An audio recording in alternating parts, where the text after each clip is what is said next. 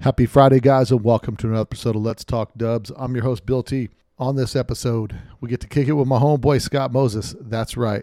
20 years later, and Vegas is making up for it. All these years put in hard work, Vegas has become a place to be looking for cars to come out on the scene, and there's more coming out in the near future. Now, on today's show, we get to talk to my homeboy, Scott Moses. You might be familiar with him because his double cab is in the magazine this month. That's right. The Trouble Cab is featured this month's Hot VWs. We talk about Scott, about the build process. We talk about the behind-the-scenes story on the double cab and how that came to be and what his inspiration was behind building it and some of the inspiration behind his other car. And we just get to kick it. So you're in luck this episode because me and Scott have been buddies for a real long time. Been friends as teenagers, and it's nice to see him get his car featured in the magazine. You might remember his older car. He had a 67 red convertible on Cup 2s, and that was featured with a big fat turbo motor. We talk about the convertible as well. So there's lots to talk about on this podcast, and I'm sure you guys will enjoy it. And I get to razzing my boy a little bit because we're homeboys. So now let's get into some shout-outs for this week. First shout out goes to VW Sean T. He leaves a 5-star review on Apple Podcasts, and he says, great interviews with influential members of the air-cooled community. I really enjoy the conversations with fellow VW enthusiasts. Ron sends me an email and says, hey, Bill T., just curious if there's any update on the DMS hydraulic kit. He said, I thought you pulled the trigger on it. Don't know what the turnaround was. Maybe a couple months earlier, but thought I'd check. As an old guy to the scene, I really enjoy the podcast. Cheers, Ron. So Ron, to answer your question, I did order the Demon Motorsports kit. Ryan Lothar reached out to me about a week or so ago, and we confirmed some information on the beam. So I'm hoping to see it sometime around May here. Pretty excited to get it. George T is obviously going to be putting it on for me, and I'll give you guys a full update. But I'm pretty stoked. If you guys don't know anything about the hydraulic setup, make sure you go back to episode number 110 and take a listen to that. Demon Motorsports, Ryan Lothar, and we go over the new style hydraulic suspension. So that's a good one, and that's going to go on my bus. So I'm looking forward to getting that put in. Also this week I got in the mail from Type E Motorsports, one of the sponsors, I got a 4-inch narrowed front beam. It appears to be quite high quality. I know my boy Jason Dunkel ordered a front beam from him, and he's pretty happy with that, as well as I got my shifter from Gene Berg. So, and now a word from our sponsors. Are you looking to get some disc brakes on your bus on the down low? How about a narrowed beam? What about converting your bus to IRS? Well, let me tell you what. The boys over at Type E Motorsports got your number. They've got a disc brake kit that allows you to go buy off-the-shelf factory-available parts at any local auto parts place and adapt disc brakes and wide 5 to the front of your bus. For only $500, you can pick up that kit that takes your 63 to 67 bus and converts it to discs in the front with ready-to-go off-the-shelf parts that you purchase at your local auto parts place. How about a narrowed beam? A U.S.-made narrowed 4-inch link pin beam, $215. Or to do IRS, $950 for a complete easy bolt-in IRS kit. He also does full bus beams, end-to-end, rotor-to-rotor for $3,000 turnkey. So if you guys want to get some of your stuff decked out on your bus or your bug, go check out Type E Motorsports. Now, Brian's been on the podcast before, so you can check him out in episode number 105. Check him out at type-emotorsports.com. They've got a lot of suspension parts available, all U.S. made and ready to go. So hit them up at type-emotorsports.com. Guess who's back? VW Trends Magazine, that's who. Bringing back the fun in magazines. A true cross-culture of the VW hobby. VW Trends was always willing to step outside and bring you the latest trend in the VW scene. And you could be a part of this historic relaunch. How, you ask? Well, go to VWTrendsMagazine.com, and there are several different ways that you can help relaunch this magazine. That's right, this is a grassroots effort put on by the VW community itself, relaunching one of those fun magazines that was bringing the culture to the market. They've got subscription packages all the way from $1.99 in the Founders Club, all the way to donate $5 just to do your part to help get this back on the scene. This magazine, For the People's Car, is for the people, and it's by the people. So now you guys can be a part of history and contribute to help get this magazine relaunched. First issue's coming out shortly, so stand by to get more details on that. But for now, go to VWTrendsMagazine.com and support the relaunch of VW Trends Magazine. All right, guys, let's get into it this week. Scott Moses, the Trouble Cab, featured in this month's Hot VWs on Let's Talk Dubs. A Volkswagen is a nice station wagon to have around the house. The 1974 Volkswagen, covered by VW Motors security blanket.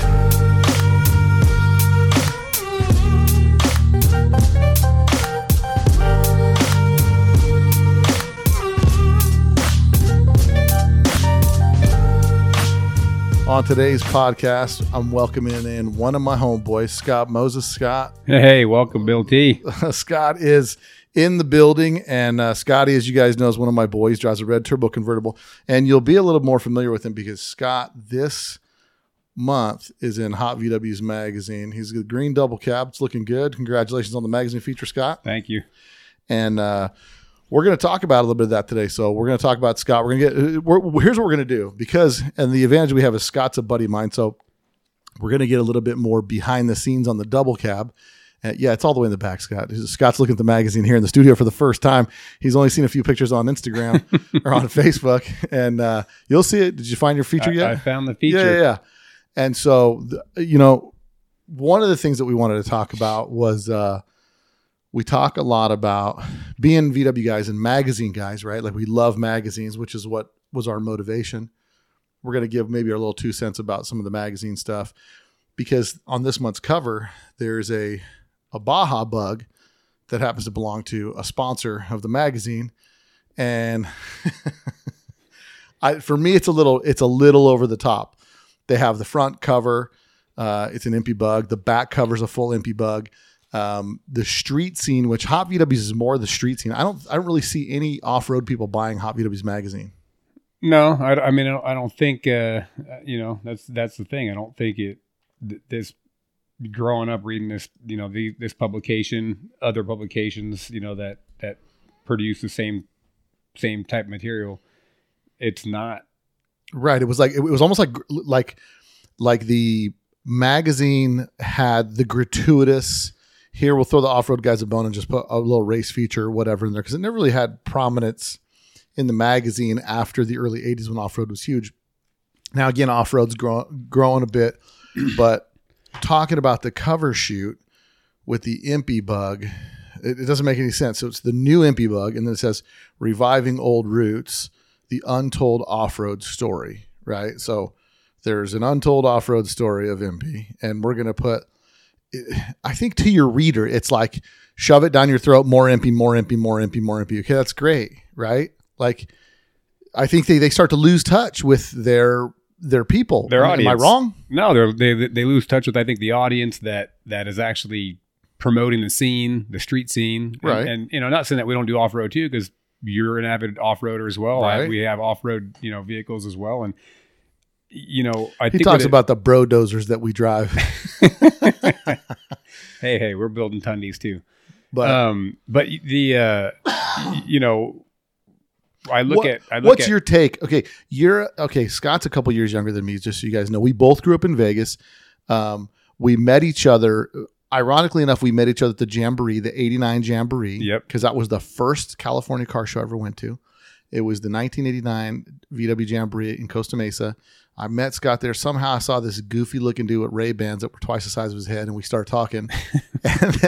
and then we became fast friends. Like, back when Billy had a mullet. Right, bro. The mullet. I'm sorry, bro. I had a picture. I'll post a picture of the mullet. The mullet was sweet. It's coming back. It is coming back. And, so we've been in VWs for a long time. Street scene guys, both grew up single family homes, like single parent homes. Sure. Mom was working. We weren't like wealthy kids. Like, we weren't like some friends that we knew that had mom and dad at home and they had a great little job. And so they could build really cool cars and stuff while they're sitting at home. So you and I were kind of grinding it out. So since then, Scott and I have been like really good buddies.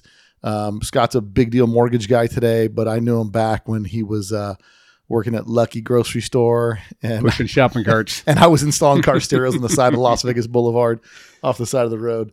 So we've been friends for a long time. And one of the things that you and I both grab, like both of us are like hardcore VW, like, dude, look at that. Check it out. And we've always been excited by, like, especially the magazines. Like, dude, did you see the latest issue of Hot VWs or VW Trends? And like, looking at this, I don't know. And the worst part is, like, your bus is in there, right? Your bus that you spent.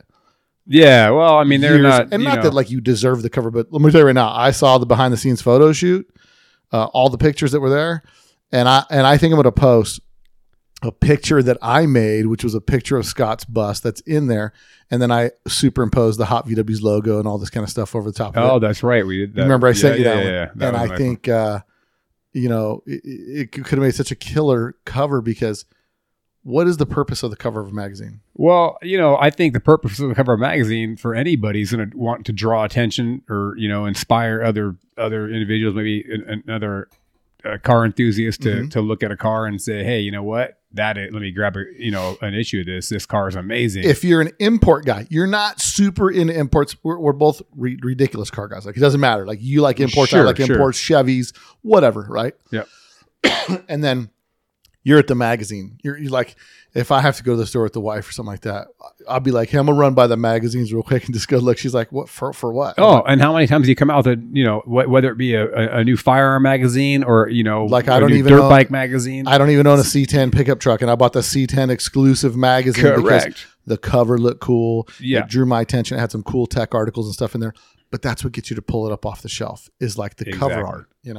Agreed. I mean, you could look at it, from a couple different perspectives, but I don't think, for me and having the red convertible, we built that car back in 2007 and I was lucky enough to get. Right. So to get people up to speed on the red convertible, Scott has a red convertible. It was in 2007 Hot VWs? 2007. So 2007 Hot VWs, one of the issues. And 2007 Volksworld magazine. Yeah. I'll see if I can pull it up. But one of the issues that it had, it was, it's got like a Oklahoma bug on the cover or whatever, which is contrary to what we're talking about. Like, hey, put some of the other scene on there.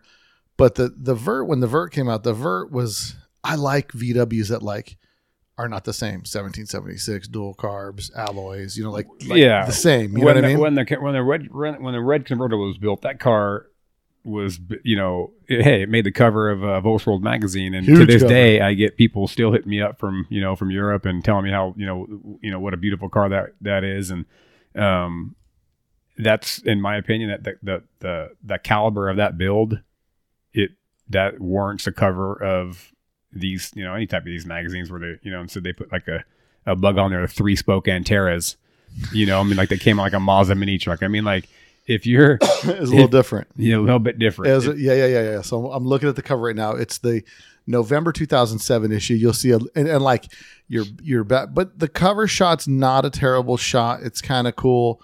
And it's between friends. Like, it's like I get to bust on you because I was on the cover. You were in the magazine, and so it's always that funny. Like, oh well, whatever, bro. And then I heard it sound like, yeah, bro, this bug's pretty clean, dude. This on here, but it's a completely different style, something different. So to credit what we're talking about on this particular issue, they put something different on the cover. Scott's car is in there. So if you've got your November 2007 Hot VWs magazine, that's the car. That's the first car you ever had featured, right? First car, yeah.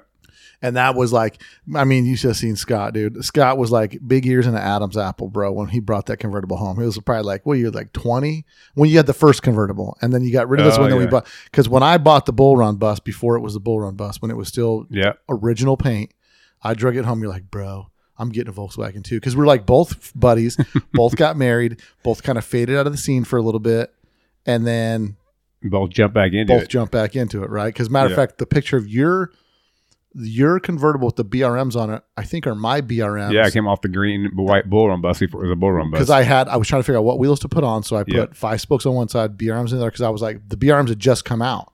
And I was like, bro, I'm going to be the first bus with BRMs on it. And then I was at the Classic that year, and I'm like, oh, okay, there's a bus with BRMs. I'm not doing BRMs, because the chase is like constantly to find something different. It's always about elevating the game. To define your car, make your car stand out. It is. We all know the builders, and and I'm sure people in the scene follow the the Pips and the DBK cars and the guys back east that are building show stoppers and just basically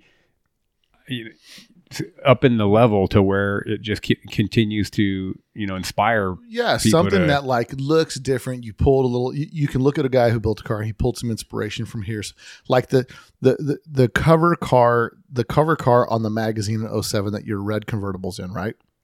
Chopped and dropped, seamless fenders, flush fit headlights. Like, this thing is clearly, you look at that car, it's hot rod inspired all the way through. So you'll see hot rod influences everywhere. Your convertible, it's like, you and I had this conversation. I was like, bro, don't you dare put a set of Fuchs on that car, right? Which, ironically enough, today it's sitting on a set of Fuchs. Sitting on real Fuchs. But, when I looked at when you put this one in the magazine, you put it on the 5 spokes. You put on the cup ones. Yep. Or cup 2s. I think that cup ones. 2s. Cup 2s. Cup 2s. These are cup 2s. Cup 1s are flat. But you put on the cup 2s, and they're black with a polished lip, and it just looked super clean. It was kind of like building that car like a high end VW. Like the leather interior. Yep. And then Scott's always been like, when Scott had a 1776 with a Stinger, bro, you'd have thought the guy had a 2332 at 48s, bro. This guy was wide open. It didn't matter where he was going, dude. Like, Scott was showing up, you were getting embarrassed, bro. Like, that's my buddy in the red. It was the color of a russet potato, that first bug that you had. 58. That was a great car. That car. Bro, this car had no interior. You know what he had going for him? But Scott was on, like, when we were broke kids back in the day, he was on next level because he had Scat seats in it, bro. Scat Pro cars. Bro, I was like, oh, this guy's got Scat Pro cars. This guy must be rich. But there was a stitch of fabric anywhere inside this car. There was no carpeting, no door panels. There was nothing inside this red potato, dude. But that's kind of how we came up. So like when you finally get to the point where you want to build your car, you go through and like you do all leather interior. You do like everything like finer finishes. And then with the motor, you did the big nasty turbo. And so tell us about the turbo motor in that car. The turbo motor, that kind of was inspired taking a trip down to Arizona and meeting Dan and the crew at CE. And, he was kind enough to let me take a ride in one of his customers' cars. And, it's funny. I spent a ton of money on building a naturally aspirated, 48 motor. And we had all the parts, to assemble that. And I went for one ride, and I can't remember the gentleman's name that took me for a ride. It was a 56 or 57 oval window. The green one? The green one with the blow-through turbo setup on it. Name was like it was a different name, But anyway. One ride in that car, that basically sealed the deal. Sealed the deal on selling everything I had, acquired to build this big. I'm getting a turbo, bro. I'm getting a turbo. That's what I had to listen to for the next year. I'm getting a turbo, bro. We built a blow-through injected turbo, and I'm getting a turbo, bro. Like no matter what we're talking about. Oh, you know what, bro? I'm getting a turbo. So you built that motor. I mean, that car is ridiculously fast. Now the motor version you're on right now, motor is 2.0 or 4.0 for the motor. Fourth time the motor's been redone. Or? No, second time. The second motor. Hats off to CE. I mean, I beat the shit out of that car for for 7 years before I decided I want to take it apart and go through it. And at that time, I'd been talking to Chris Laufer over at VW Paradise, and we had got talking, and thought he felt like he could go through it and change a few things and make some bigger power. And so we did that, and now I have like I guess I don't want to call it a ticking time bomb, but the car's quick. The car is what'd you run that car last time before the tune you have on it this time? Last time that car ran 11s. 11s. This is not now. Just so you guys understand, this car is a full street. It's carpet padding, leather. Probably has an extra foam pad in the seats. It's it's got everything. There's nothing. There's 0.0 lightened about this car, and it's for sure something that's got a lot of weight to it. So. We got one pass and they kicked you off the track because you got no roll bar and all that business, right? So, cracked into an 11-second quarter mile, which is it's faster than I've ever driven a Volkswagen. No lie. I mean, I think I've been like a borderline 13-second quarter mile on my street car. I just remember Chris coming out from VW Paradise or Paradise Motorsports, and he was yelling at me because he's like, I built you a 10-second car, run that again. I'm like, they're not gonna let me run it again. he was all mad at me. Sorry, Chris, but I know I'm driving a 10-second car. It feels quicker than that when you're driving around town, and it can get away from you real quick. But I love that car. It's got a ton of power, and it's one of those things where it's like it's your car. It's finally done, and you've been going through the evolution recently of like. I'm kind of done with Volkswagens a little bit. You kind of have these emotions in and out because it's like you start on a project and then I don't know if it's sometimes you struggle to get some quality work or try to get some parts or some pieces or it's so much work. But, we go back and forth all the time with stuff like with these emotions that we have in our hobby because we love these things and we hate these things at the same time. You have to. We get burnt out. We have, my son's car where we just, drug that back out. It's the car that I The bought from oval? you. Yeah, the oval, the 57. 56 oval ragtop. 56 oval ragtop. Yeah, what you'll notice the common thread in Scott's life is all of his cars come from his boy Bill. Over here. So Scott's as good at spending my money as I'm good at spending his money. So he'll call me like, bro, you should buy this. You ever get that friend that just sends you Craigslist ads like what you should get, and then you're like, maybe I should get that. You know what I mean? So like we constantly send each other Craigslist things of what the other one should buy. That's Bill and I. So we can try to hopefully like you'll buy it, lose interest, I'll buy it off of you, and then so you're starting to work on your son's car. Yeah, so 56 so ragtop. just like you said, you kind of have to refocus, and so now working my son's getting ready to turn 20, and I want that car. Now let me ask this question: car finished. the feature in the magazine, did that light another fire for you? 100%. Like finally getting your car, because your car's been done. The car's been done for a long time, and Couple years. Again, there's been some, obviously with everything happened this past year, and the car, I think we brought it out maybe a year ago, and there are some things that I wanted to do to it that I hadn't had an opportunity to get finished. Your brother built. So to give you guys out there a timeline, let's see here. I'm going to look at those pictures real quick, but we're talking that. How long ago did we shoot that car? We shot that car. Let me go down to the strip, go to downtown. And so that, what issue we have? We're in 2020 right now. And that car was shot in downtown Las Vegas. It was shot over a year ago, I think. What do you got? What do you think for time, Scott? Yeah, absolutely. If you had to guess, because I'm going to give you the exact in a second here, because I have all the pictures. It all didn't the seem like it was behind-the-scenes too stuff. long ago. I thought it was actually. Well, we're going to find out right now. I'm going to tell you right now. So those pictures were taken. Oh, I stand corrected. 2019. Yeah. No, over a year ago. Because November of this year is going to be 2 years. Yep. So 2019, November 2019 is when we shot those pictures. And sometimes these things take some time to get into. And so we're going to get into the double cab. So this is what I've been thinking about doing with some of the magazine features is I looked at the magazine feature and, they can only put so much detail into the magazine, right? So what we're going to do is tell the story of the double cab. Did they give it a name in the feature? Vegas Deuce, it looks like. The Vegas Deuce, bro. You know what the Deuce Scott is. Moses, You know what a deuce is, bro. 2.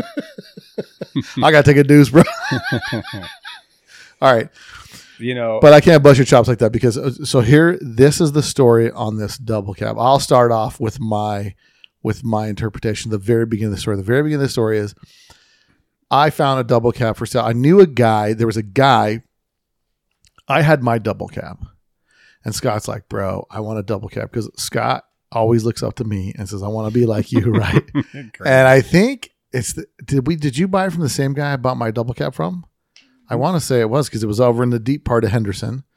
Well, that was when you had the one that you were doing Goldfinger. You were doing tile on that thing. Right, I was driving. You were slinging tile, delivering tile, going snowboarding. I think it had a big old busted hole in the side, like it was it was like a quarter panel shark bite. It was funky. It was hammered. But I had a double cab, and this was back when I was starting the double cab craze. And then Scott's like, "Bro, I want a double cab." And I said, and like always, bro, in Scott's life, I was like, I know where there's one at. Because I was like, bro, they call me Creeper Holmes. I'm all over the place. Hey, the funny part about this story is when you found that double cab, when you're out creeping, well, you can get to the point where you found it. But I just remember you calling me and you're like, "Hey, I found this truck, but do you have $300? We'll buy it together." Right. We were both pulling. We had to pull $600 together. Yeah. So we bought this double cab. So I roll up on this dude and the guy's like, "Yeah, I want $600 for it." I was like, "Bro," I call Scott right away. I call my other half of the wallet. I'm like, "Yo, dude, all I got is $300. I'm like, "Let's go partners on this double cab." Like, it's a stupid idea to begin, but it's like, you got to get it before somebody else buys it. Right. So this was this double cab. You'll see the feature, and I'll share some pictures of this double cab because I sent you some pictures of it recently that you didn't know that I had in my computer when I pulled them up. Well, scanned photos that I had of it sitting in the driveway when we bought it. Oh, I haven't seen that. That's the picture that you sent back, because the picture you sent back is taken from a computer screen. Okay, that's the one I put on Facebook. I sent you, yeah. Okay. So it was blue with all these white spray marks over the rust spots, and it had in the back window it said Fat John's grease pit or something like Yeah. that on the back window. And in hindsight, you'd have kept the logoed window just to keep it. But the first thing it is like when we get it is like the straight dopeness. We're just getting slammed, and we're putting some cup wheels on it, and we're gonna and I mean that bus has been through several iterations since then, because that bus has been around since probably 2000 at 99? least, bro, 2001. Because 99 is when I bought the Bull Run bus in 2000. Easy 2000. I have a picture of Scotty J, my son, in that bus in the front, in a baby seat in the front seat, and he was a baby. No, I get it. But so you're right around the same time, maybe. Yeah. And so you bought that bus, and then so I look at this thing and I assess the deal, and so I need some funds. I need Scott coming up on his ends, and then I get that we buy this double cab, and then I was just like, I'm looking at it, and I'm like, bro, this thing's got way too much rust. I don't want no part of this, dude. You're gonna have to buy me out. You're gonna have to go to get a loan, do whatever you gotta do to give me my $300, dude. But it was one of those deals where it was like, here, you take this double case. The whole bed was shot. The whole bed was cut out of it. It was cut out of it, right? And as soon as I saw that, I was like, oh, bro, you need a welder. I'm out, dude. Like, I don't want like anything have to do with. And it's from my first experience. One of my first cars. My first car, I had a '76 Cutlass. I was delivering pizzas in. Had 12,000 original miles. It was a super nice car. And I was leaving to deliver pizzas, and some chick shot out. Weird. It was a girl. Shot out of an alley, and her front bumper of her Toyota Celica hooked my back wheel opening and just can't open her to the side of the car. The emotional scars I had being a young kid trying to look thuggish in a Cutlass on McLean's, and I could replace a door. I could put a new header panel on it. I could do everything but weld. I had this shark bite like forever. And I drove it like that for like 4 years. I'd have chicks like, shark bite. What's up with that ugly car with that big old hole in the side? And it was just, so for me, emotional damage was like, when I see something needs welding, I was like, yeah, no, I lived like that. And I'm still battling those emotions of fear of seeing a car with big holes in it and stuff. So when I saw there was no bed, bro, like he had plywood in the bed, I think. And then we got it like over Scott's house, and it's like, wah, wah, wah. We pull it off. I'm like, oh, bro, yeah, I'm out. Cause I was trying to figure out how I'm gonna pay Scott off and get my double cab here. And then I was just like, no, bro, I don't have this kind of vision, dude. No, well, we kept the vision, and that's when you coined the phrase. You said, you know, I what? said, bro, this is not a double cab. This is a trouble cab. That's what I said. And you still have those same plates on it today? I still have the same plates today. And that's actually the name of that bus, is the trouble cab, because I gave it the name of the trouble cab because I was like, bro, this thing is trouble, dude. Like, this thing needs way too much welding, dude. And I got and Scott's like, I don't even care, dude. I'm gonna drive it. So Scott like fashioned him up some stuff for the bed. Like Scott's a committed dude. Like, whether it's rattle can or glass cleaner or razors, like if it comes to detailing, dude, and like I should have got started a detail company. Yeah, you should have, like a detail, like or a used car dealership where you just kind of fade some paint on there and sell that bird. Right? I call that dusting. Yeah, George knows that term. I call it dusting the paint. Just a little dust. You're right. So he gets a double cab, and this whole time, now mind you, Scott's got a double cab that he owns at this time. He's owning the trouble cab, and that car's been to the Classic, to Octo. It's been through several iterations, like primer, then Zolatone, then red Zolatone, then like blue primer, and like all these different colors of primer, and the cup wheels on it most of the time. When it was on the cup wheels that ended up going onto the vert. Yep. And then those are the cup wheels that were last seen on the Bull Run bus. The Bull Run bus, yeah. Which they're still on in the paint shop right now. But I'm waiting till I get all the overspray on them, and then I'll give them back to you. But so he builds that car. All this while, Scott's my buddy, and he sees me building my 67 bus, which I got to stop calling it the Bull Run bus because she ain't the Bull Run no more, bro. But just my 67 bus. And so now, I have to say 21 window now. But Scott's watching me build this bus the whole time, and he's seeing me do the big disc brakes. Meanwhile, you're running drums with adapters, and then I'm running the big disc brakes. I get the Type 4 motor. I do all this stuff. And like any younger brother, Scott's always looking up like, oh, bro, one day I'm going to be like you. And he finally got to that point where he got to nail out this double cab, because it was a long process. I mean, the body work, four or five guys did body work on it, because every time they're like, hey, man, can you do this? I'm like, yeah, I'll do it, $300. And you get it done. You're like, what kind of work is that?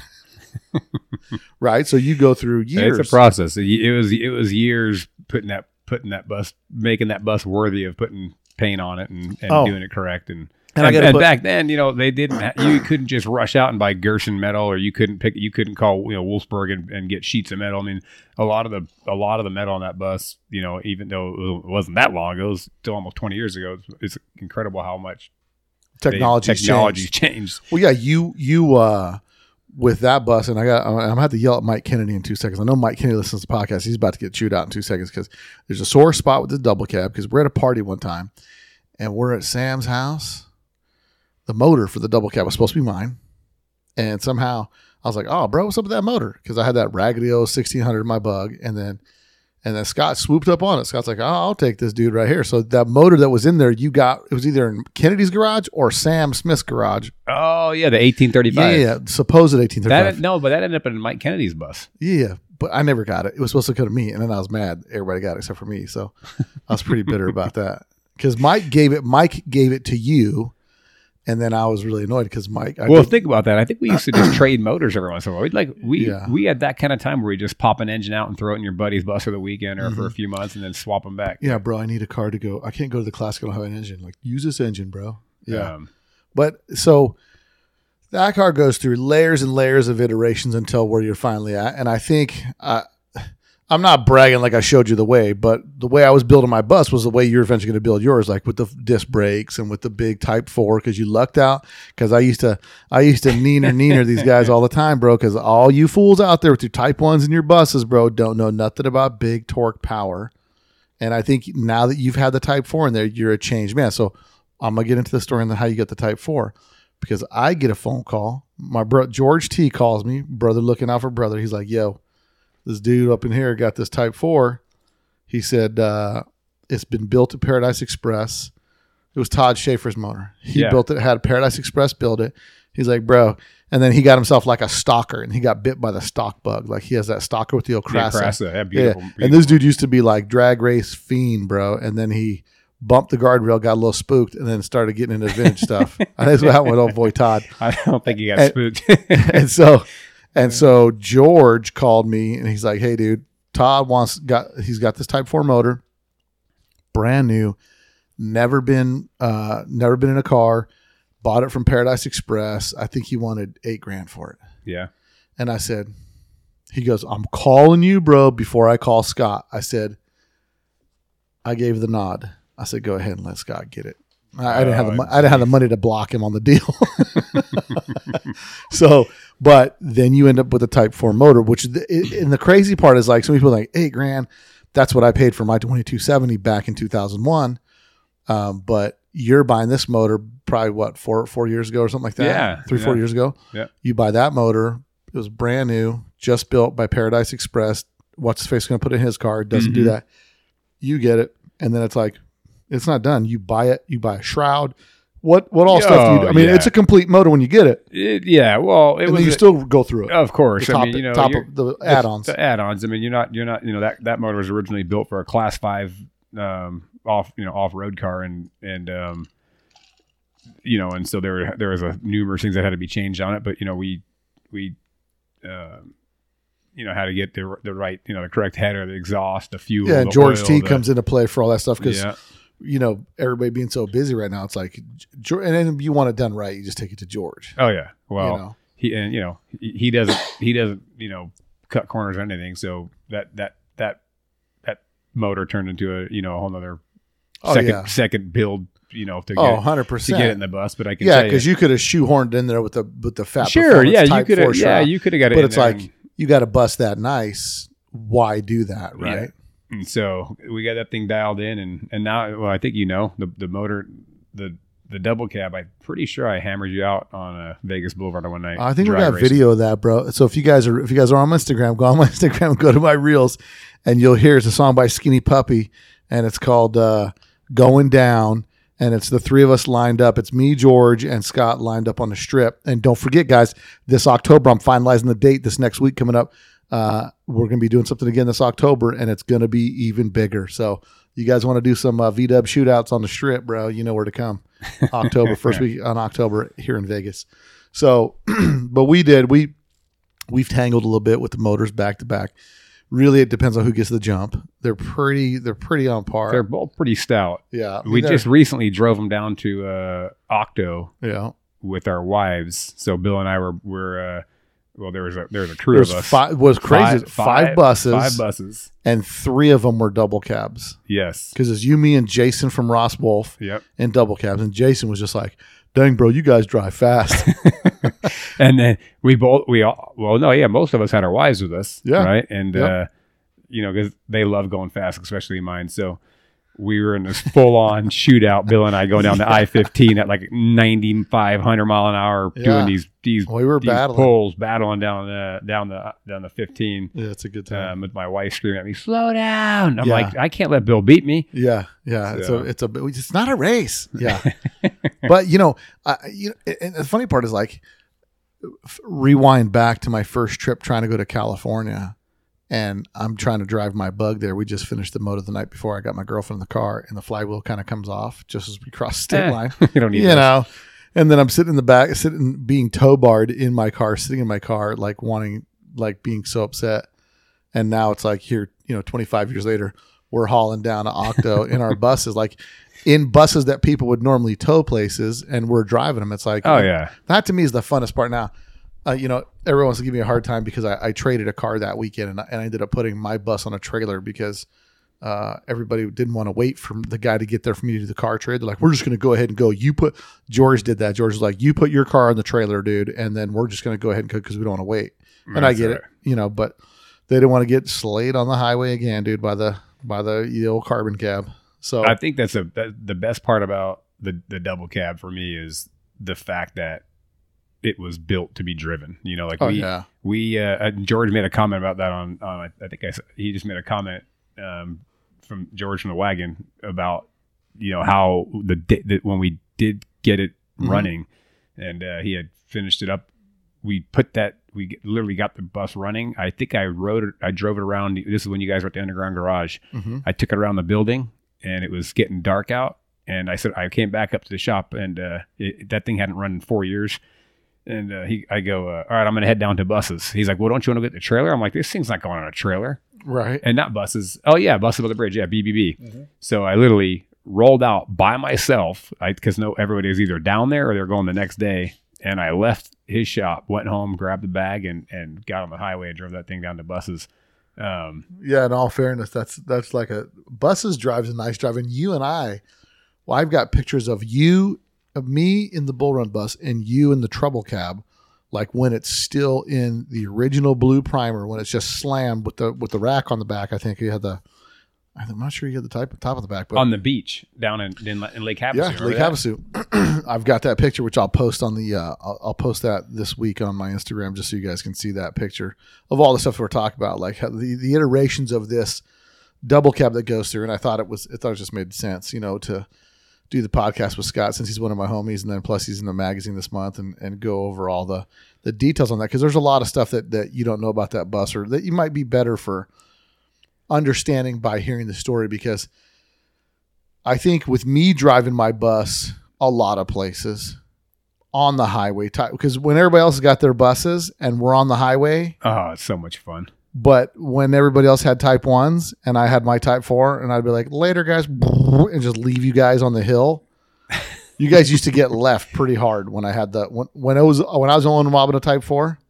Yeah, I think George might argue that his Type 1 runs pretty hard. Bro, listen, George's type 1 is a 2332. Nobody else is a 2332 in their bus. Everybody else is running 1600, 1700. Sure. You, Kennedy, all them guys. We used to mob down there to Octo, and then you guys thought when you grow up you're gonna get a type 4, which congratulations, you got a type 4. But it's your impression of driving a type 4 versus type 1. Oh, it's for driving around and drivability, there's no replacement for it. The amount of torque that it has and how effortless it drives around. Yeah, it's just like you don't got to wring its neck. It fits with like driving a modern day car now. Like you get in there, there's plenty of power, you can shift, and like you're not having to like. Oh yeah. Well, we drove, shortly after we put the Type 4 motor in it, we pulled the original motor out when it was finished, and put the Type 4 in it. That same trip, George buttoned it up and we pulled it out of the shop, and he's like, "Are you gonna go get the trailer? Because we're going to drive to the Utah Classic." Right. And I go, I'm not trailing on a double cab. I told you about this into driving. He's like, yeah, but we only run that motor for about 10, 15, I don't know, maybe 15, 20 minutes on a stand. Right. I said, that we're driving it. And we hopped in that thing, and there was, I think 5 or 6 of us that drove all the buses down to the Utah Classic, where we stole the dash. Remember that? Yeah, I was there. I think I brought a car trailer that year. And Yeah, I brought back some more Yeah. VDEBs. But yeah, no, that was another example of just hopping in and being able to drive the Type 4 all the way to Utah, and then on the way back we went up to Eric Black's cabin. And in all Up fairness, in, everybody needs to know that you do drive a Ford diesel, which is why it's just easier to take the double cab, bro. I drive the Laramie Dodge, dude, and it's like, why? Air conditioned seats, living the dream, 40-foot trailer, whatever, it doesn't matter. But yeah, comfort. But yeah, it's. I mean, driving those things on a highway, it's almost like once you've driven a Type 4 on the street, even a mild, just the bottom end torque, you're done. Like you're done with the Type 1s. It's like it's bulletproof, rock solid. You just even detuned, they're just rock, they run rocks. good. That kind of brings it back to the whole off-road scene. Regarding like those types of motors, right? That's what everybody used to run back in the day was Type 4s, and all the Class 5 cars and Unlimiteds, they would run Type 4 motors. But again, like that scene of off-road cars, that's not even everyone's going to Ecotech and Yeah, and they're Chevy. starting to do a vintage class now, where like they're this vintage throwback deal. Mm-hmm. So, but yeah, everybody's getting rid of those Type 4. So you just rolled up on another Type 4 for your old lady's car, right? I did. I found a gentleman down in Huntington Beach pulling one out of a off-road car, and I just saw on Craigslist, skimming through the Craigslist ads, I recognized the Fat Performance red shroud, and I recognized the 901 fan housing, and it had a Mallory Unilite distributor in it. Right. And I saw those 3 things, like just glancing through Craigslist, and it said like $3,000 or $3,500. I'm like, holy crap. Okay, so let me stop you right there. So that tells everybody, like we're sitting there talking, and somebody's sitting somewhere going, "Oh, it must be nice to have all kinds of money and just be able to build you a Type 4." And all that. Like, you don't have to. Like, you just found one on Facebook Marketplace. Yeah, I just found that motor a month ago. Yeah. I mean, that's it was on Craigslist, not on Yeah. on Craigslist, just skimming through Craigslist. He's I told you, bro. This guy's. You're like, hey, how come my loan's not done, bro? I'm trying to get a motor right now. I'm trying to buy car parts. I think look, the deals are out there, and people say that all the time. You got to hustle. You got to be looking for them. They say, someone will say, oh, they'll see the double cab, right? I would say the double cab is nice as it. Keep the mic in front of your face. Sorry. People are gonna start getting crazy. Like, man, I'd say as nice as a double cab turned out. Scott came to life. It's still, I would say that can be considered like a budget build. That the double cab. Well, yeah. I mean, you're super cheap. And you went to 4 guys for body work, and you had it painted by 2 or 3 different people. Hey, that wasn't by choice. Come on. Listen, let's just go through it. You bought a motor from a dude shelving a motor. You paid top dollar for the tranny, the new tranny that, like, even the tranny that was in it when it was featured was the old. Oh tranny yeah, the from tranny way, was way in it. back. Was in it for 15 Yeah, years. and I said, you're really putting that, me and George giving a hard time because you're cheaping out. Like, bro, you're not putting a big tranny in that thing. You're like, no, bro. Scott, as much as Scott's Dr. Detail, bro, he's also Dr. Want to get it in as quick as Bill does and just drive the car, bro. You're like 3-bolt Billy too, bro. You want to get it in there and go down the road. He's trying to find that street you go down where you got all those plate glass windows where you look at your reflection as you're driving on the road. That's what Scott's trying to do, just like his brother Bill. So, well, look, the double cab again. You can, but no, it was in essence, it was like, it's not a $35,000 paint job. No, you put the rag top. You and George put the rag top. George, George could lumpy, bumpy. Hey, he'd attest to this. I put that rag top in, just like what you're saying about getting the 3 bolts on as quick as you can. The rag top showed up. Just so everybody knows, that rag top that's in the double cab is the company used to be called like Street Beat Rag Tops. I think that's sold to a different company. Now it's going to be called Legacy. Yeah, Legacy it's called like Rag Legacy Tops. Rag Top. So I bought that rag top section. I saw that in like a mini truck magazine or something, wherever I saw it, and I'm like, oh, I gotta have that in the double cab. And so it was like $400 rag top, right? And it came shipped to me on a crate. Like it was shipped built in one like where you just drop it in and bolt it in. and that thing showed up at my doorstep at like 5 or 6 o'clock in the afternoon. And at 6:30, I had a Makita grinder out. I didn't even have like a Sawzall. I don't even know what I cut the hole with. I was pretty sure it was like a plug-in 4-inch angle grinder. Yeah, but wait a minute. This gets even better. I plugged the 4-inch angle grinder in, and I've got a fresh set of Safari windows in there, stainless Safaris. Do I decide to cover that? Nope. I just start grinding, and all the slag melted the Safari glass. But I got the rag top in about, I don't know, 30 minutes. Nice. Cut that all. Yeah, but so. That's I mean, everything that you do in that car was, the way that you purchased it was a little bit like like the motor. You bought the motor, somebody else bought it, paid full price, but then you put some money into it to catch it up to the build quality of the car, because you couldn't throw that motor in looking all haggard like it was. No, but so you did, and not that it was haggard, but it was built for like an off-road car. It wasn't like a clean street looking car. Then you had to change the linkage. Then you had to do, all kind of stuff. But that thing it's a nice driver. Matter of fact, other things that Scott has on there, when you bought the Creative Engineering windows, you also bought the Creative Engineering rack and pinion steering. And so we're going to compare your rack and pinion, your single side rack, to my new rack and pinion that's going to be coming from Demon Motorsports in the next couple weeks.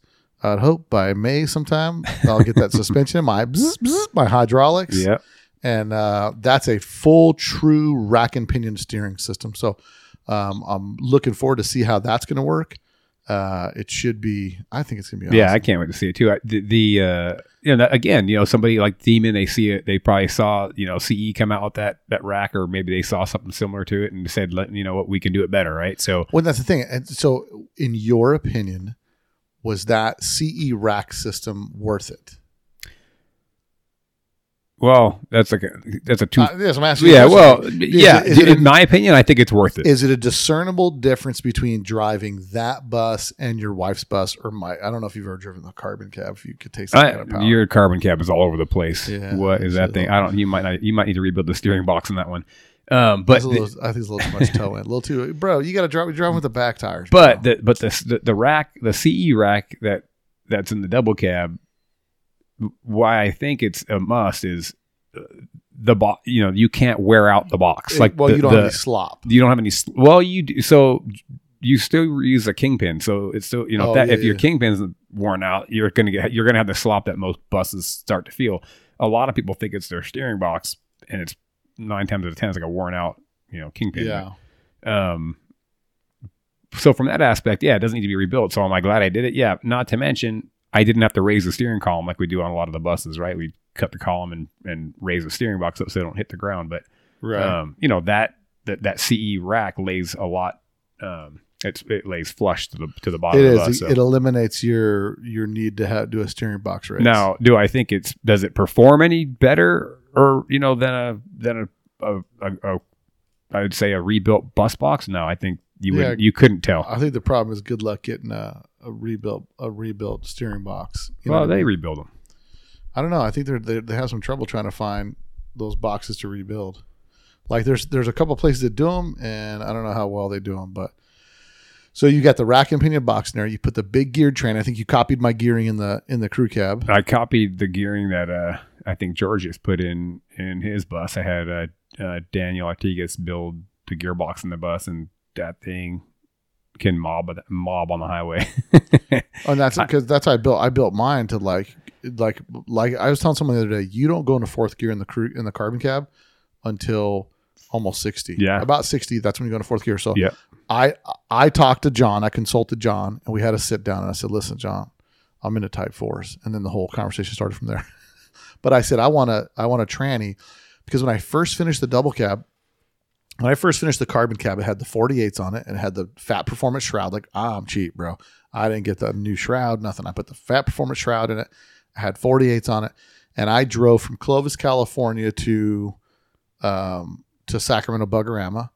And when I drove to Sacramento on the ride home, I ran out of gas, and the tranny, I think I was cruising at like 3,800 RPM, and I was like, "Yeah, bro, this is not fun. It's rough on them. Not fun. Well, it's just not fun." It's like, So when I switched, when I came back and we pulled the motor out because I blew the motor up, and when I pulled the motor out, I was like, bro, I got to get this tranny re-geared. So then I gave it to John and I said, what is the tallest gear that I can get?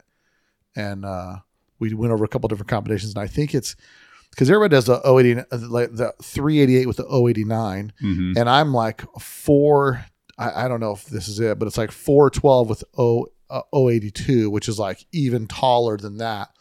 And unless you've got it, like if you took my 2.6 liter out and put a 1600, you're not going to push fourth gear because it's so tall. Like you've got to have the torque to push it.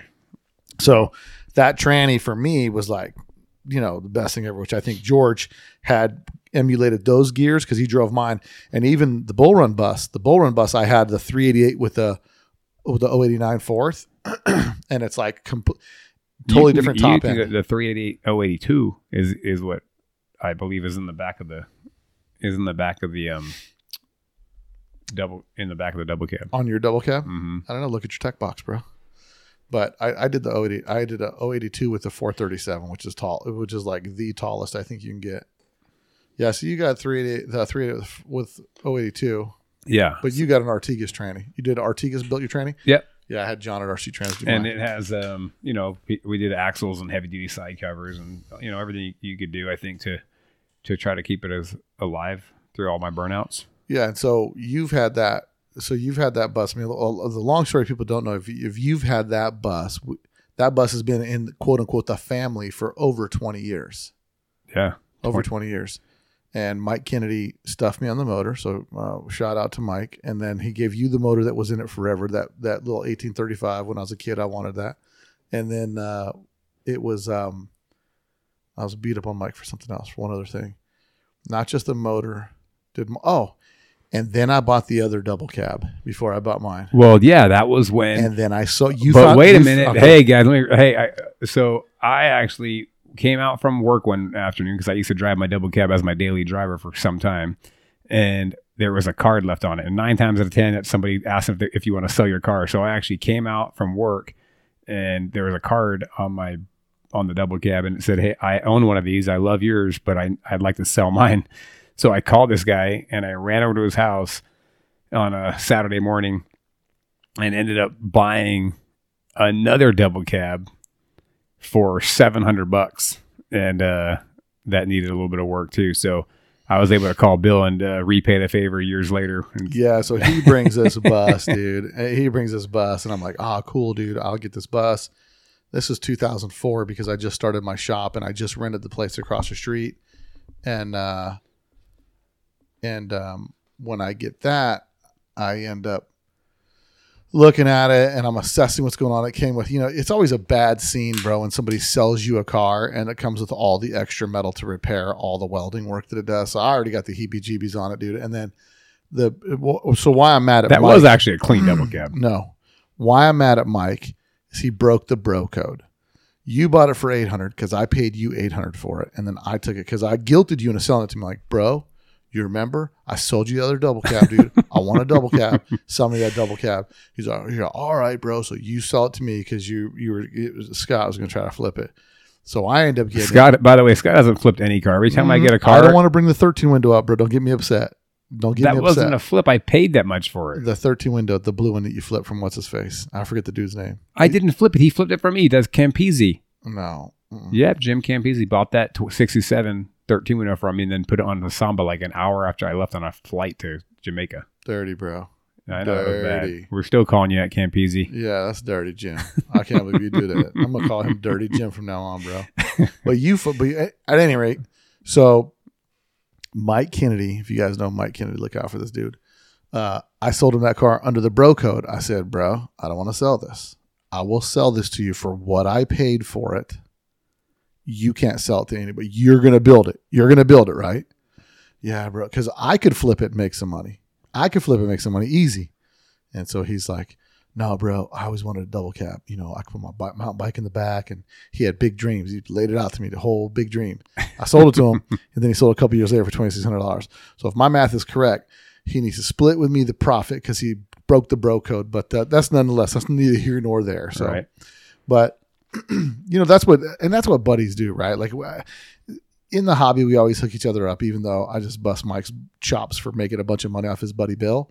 But you know, we kind of hook each other up. Like if you need something, I don't expect to make money off my friends, and we sell each other stuff back and forth or whatever. Or I just come by Bill's house and raid his garage. yeah, that's what you did when you got your wife's bus. You just rolled up here like, oh look, bus glass. And then Mike owed me some crow's feet wheels with tires, brand new, all powder coated. You just rolled on over to his house. You know, you don't roll anything stock. I do not. You do not roll anything stock. Listen, I saved you. I have lots time. of things worth value in this garage, and I'm like, that's worth X amount. I tell my wife, and when I die, sell that for the rent.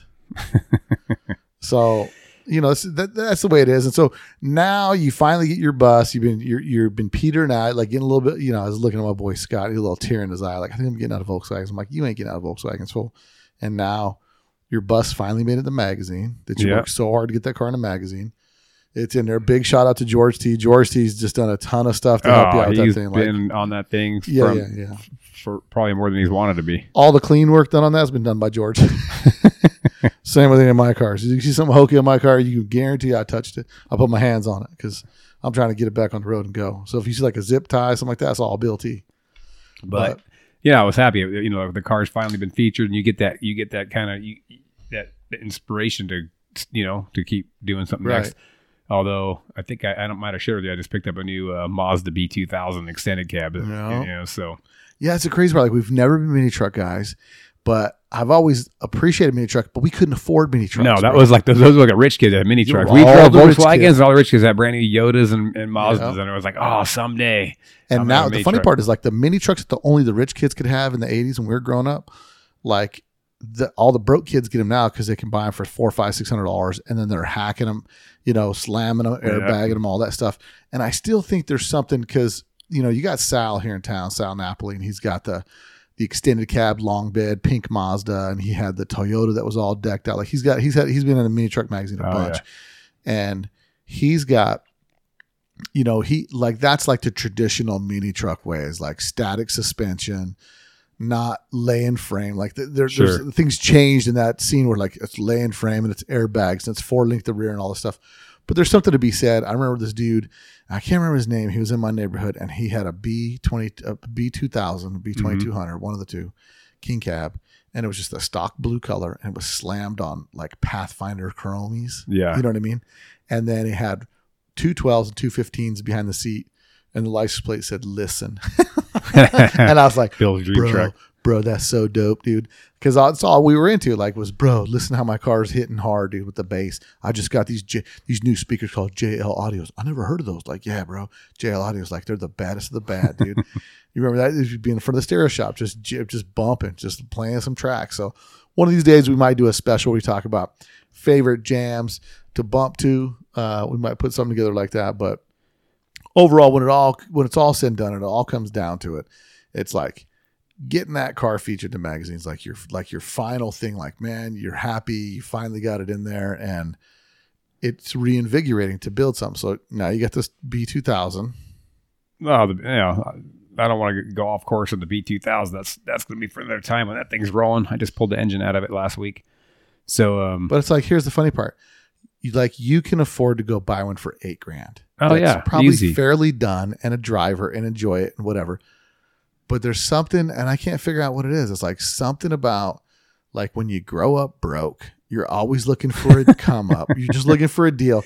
And you keep thinking in your head like, oh, I'll buy that because it's only $100 and then I'll fix it.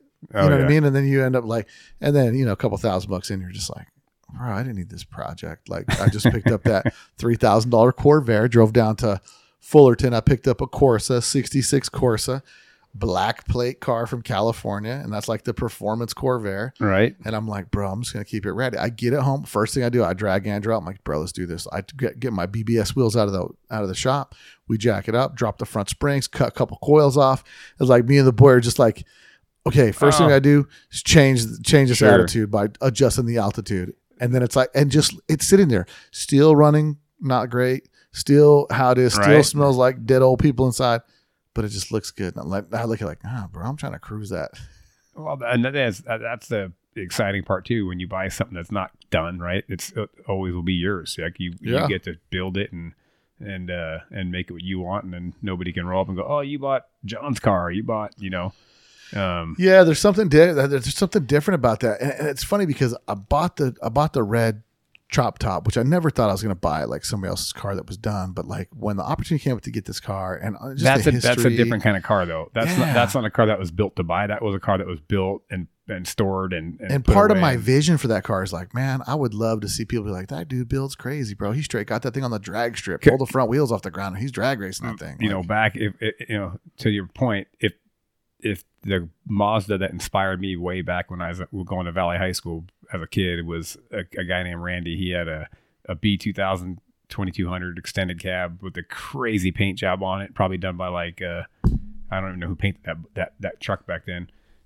Maybe Gerner Design, probably Gerner, Grandpa Bob, or somebody, whoever was doing paint back then. And if that truck was in a garage today and somebody rolled it out and he had that thing up for sale, yeah, I'd go cut him a check and put that in my garage because different kind of truck. That was like an iconic build back then, kind of like the chop top. And that's what's happening right now. Like all these cars are starting to be worth all kinds of money. Like these cars from the 80s and early 90s that people were building that you can come up on a super cheap deal. I can tell you about a deal off the air that I don't want to blow some dude's cover that just got a ripping deal on a show car, but it's like you catch the right guy on the right day and you can roll up on a car for less than 10 G's. Yeah. And it's like a done finished car that might be dated.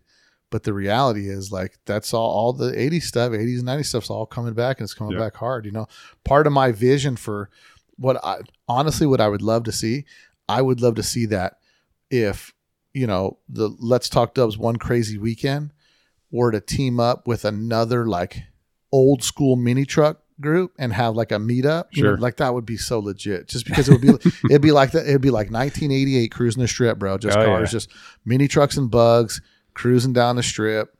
And like, it would just be, I think it'd just be too rad, but it could happen. But yeah, so Scott, congratulations on your feature in Hot BW's magazine. I'm stoked for you. I love the trouble cab. I love the way you did the interior. You stole my ideas. Oh, Bill, by the way, Bill did not want me to put a brown interior in that bus. He's like, you can't put a brown interior in it. No, bro. What was it? I was criticized on that. Probably, I don't know. Whatever. It doesn't matter. I criticize everything. That's what you do to your buddy. You knock them down so they can build them back up. That's how we treat each other. But I love that double cab. Like, green's not my color. There's lots of things that don't work for me, like for me personally, but I'll drive that double cab in a second, bro. And I think that thing's just got such a good look. And it's finally like, we've now made it. And what I mean by that is like us dudes from Vegas can roll into California and we get some recognition of building some tight stuff. Oh man. I remember back in the day, that's what we used to talk about. We were rolling to shows and you'd see everybody running around and like, oh, that guy just took all his money and built that car. Bro, the first class, the first jamboree I'm at, Bert Silo's 56 rag top, the black and white one, had the chrome rocker panel with the puzzle pieces coming out. Oh yeah, and it had like this crazy cube style interior. Whatever. Just that car and the platforms, I was just like, oh my gosh, bro! Like, what would you ever have to do to build a car like to that level? And I'm just like, I was floored looking at it, and I'm trying to track down what happened to that car. I would assume that car probably ended up in that's probably one of the Japan exports. Mm-hmm. But I mean, like that, it went from like, we're looking at desert crusty stuff here. Like a dude has a turbo mirror and a wink mirror in his bug and it's custom out here in Vegas. And you go to California. No, another level. Oh yeah. It's like everything. So now we finally get to the point where we get to go out there, represent Vegas, that we got a pretty cool VW scene over here. And that's what I love about the VW hobby. Like every little town has got their cool scene. And if you stick with the hobby long enough, we won't drive. We don't drive the stuff we used to drive back 20 years ago. No. But we're still those same guys. And now we finally have gotten to the point where we can put together the wherewithal or the execution of the plan to have the projects we want. So, or to have the cars we want finished. And it's exciting. I still get the same feeling when I get my bus member, Paul Iozio, and one of his homies came to town for something, and I called up a bunch of these. I'm like, "Hey guys, let's go cruise the strip." Paul, Paul, I think you were with me, right? When Paul was here. Yeah. And so it was like all of us went and we got our cars, and it was like a Wednesday night, but we just mobbed up in our cars and cruised the strip. And he was just like, "Bro, I remember when you guys did that. It was so cool." But it was like, he's in town. The only thing we got to offer is the strip. Paul, you got to get back. You got to get back to Vegas. Yeah. Hopefully we get these guys down here for the One Crazy Weekend coming up this October. So I'm going to get you guys more details on that. But I know Scott's got to run. It's his anniversary tonight. And Yep. anything else you wanted to wrap? Anything we didn't talk about the double cab that you wanted to bring up, mention, or talk about? No. I mean, I'm excited it was in the feature. I'm going to, try to put together our car with my boy, and hopefully, his oval window will someday grace the cover. I have no luck. I can't get any cars on the cover. Hot VW is not going to put any of my cars on the cover. Well, I guess. and we got VW Trends coming back to the scene. I know. VW Trends is coming back. So listen, competition makes everybody work a little bit harder. Well, You know what I mean? You can't sit on your laurels and it can't be, the magazine can't turn into Orange County Monthly. Like this, you just can't, bro. It's just, the scene is too diverse. There's too much stuff going on. You got to have quite a bit of variety. I do have to give them some accolades. It seems like there's a lot of features in it this month, which I really dig. There's Eric Arnold's feature. I think that's on Frank's car. Frank's bugs, and that bug was DBK Vegas, bro. Is there a DBK Vegas? I think there I'm is DBK Vegas. Ish. There is ish. Yeah. Scott tries to coattail ride, bro, but he's allowed in because he's related, bro. But yeah, there's a lot of features. I have to give some accolades on there being a lot of features on different cars this year, or this month's issue, so that's good. It's always good to see that. There's a lot of there are some improvements. I think another magazine coming out is going to expose a lot more stuff that's in the scene, get some things out there, and get some more eyeballs on some more cars that I don't think we get to see enough of, in the unique builds and all that kind of fun stuff, because that's the stuff that pushes the bar. Like, your interior, you stole the idea from like a singer. I don't want to say stole, because it's just motivation. Well, it is. I mean, Singer Porsche else. has kind of inspired me to kind of take that look. And the crazy part is like heated seats. There's not. Yeah, you do have heated seats in there. I do have heated seats in the double cab. But there really isn't a good shot of the interior on this thing. And it's like, when you're putting a lot in a magazine, you don't really get to see a little bit of everything. And so it's like, the seats on this look really good. The door panels, because it's a basket weave smooth combo, but it's like a tan that's in there, and it's just got a good look to it. So check out the feature. It's this month's June 2021 Hot VW's magazine, man. Scotty Moses, one of my longtime homies, one of the boys, one of the OGs from way back. So appreciate you coming in the podcast today. If you guys like this podcast, and I know you did, make sure you share it with a friend. Go click on those 3 buttons at the bottom of the podcast link. Send it to all your VW friends so they get to listen to this podcast. Don't forget to follow us on Instagram, like us on Facebook, subscribe to our YouTube channel for digital and video content.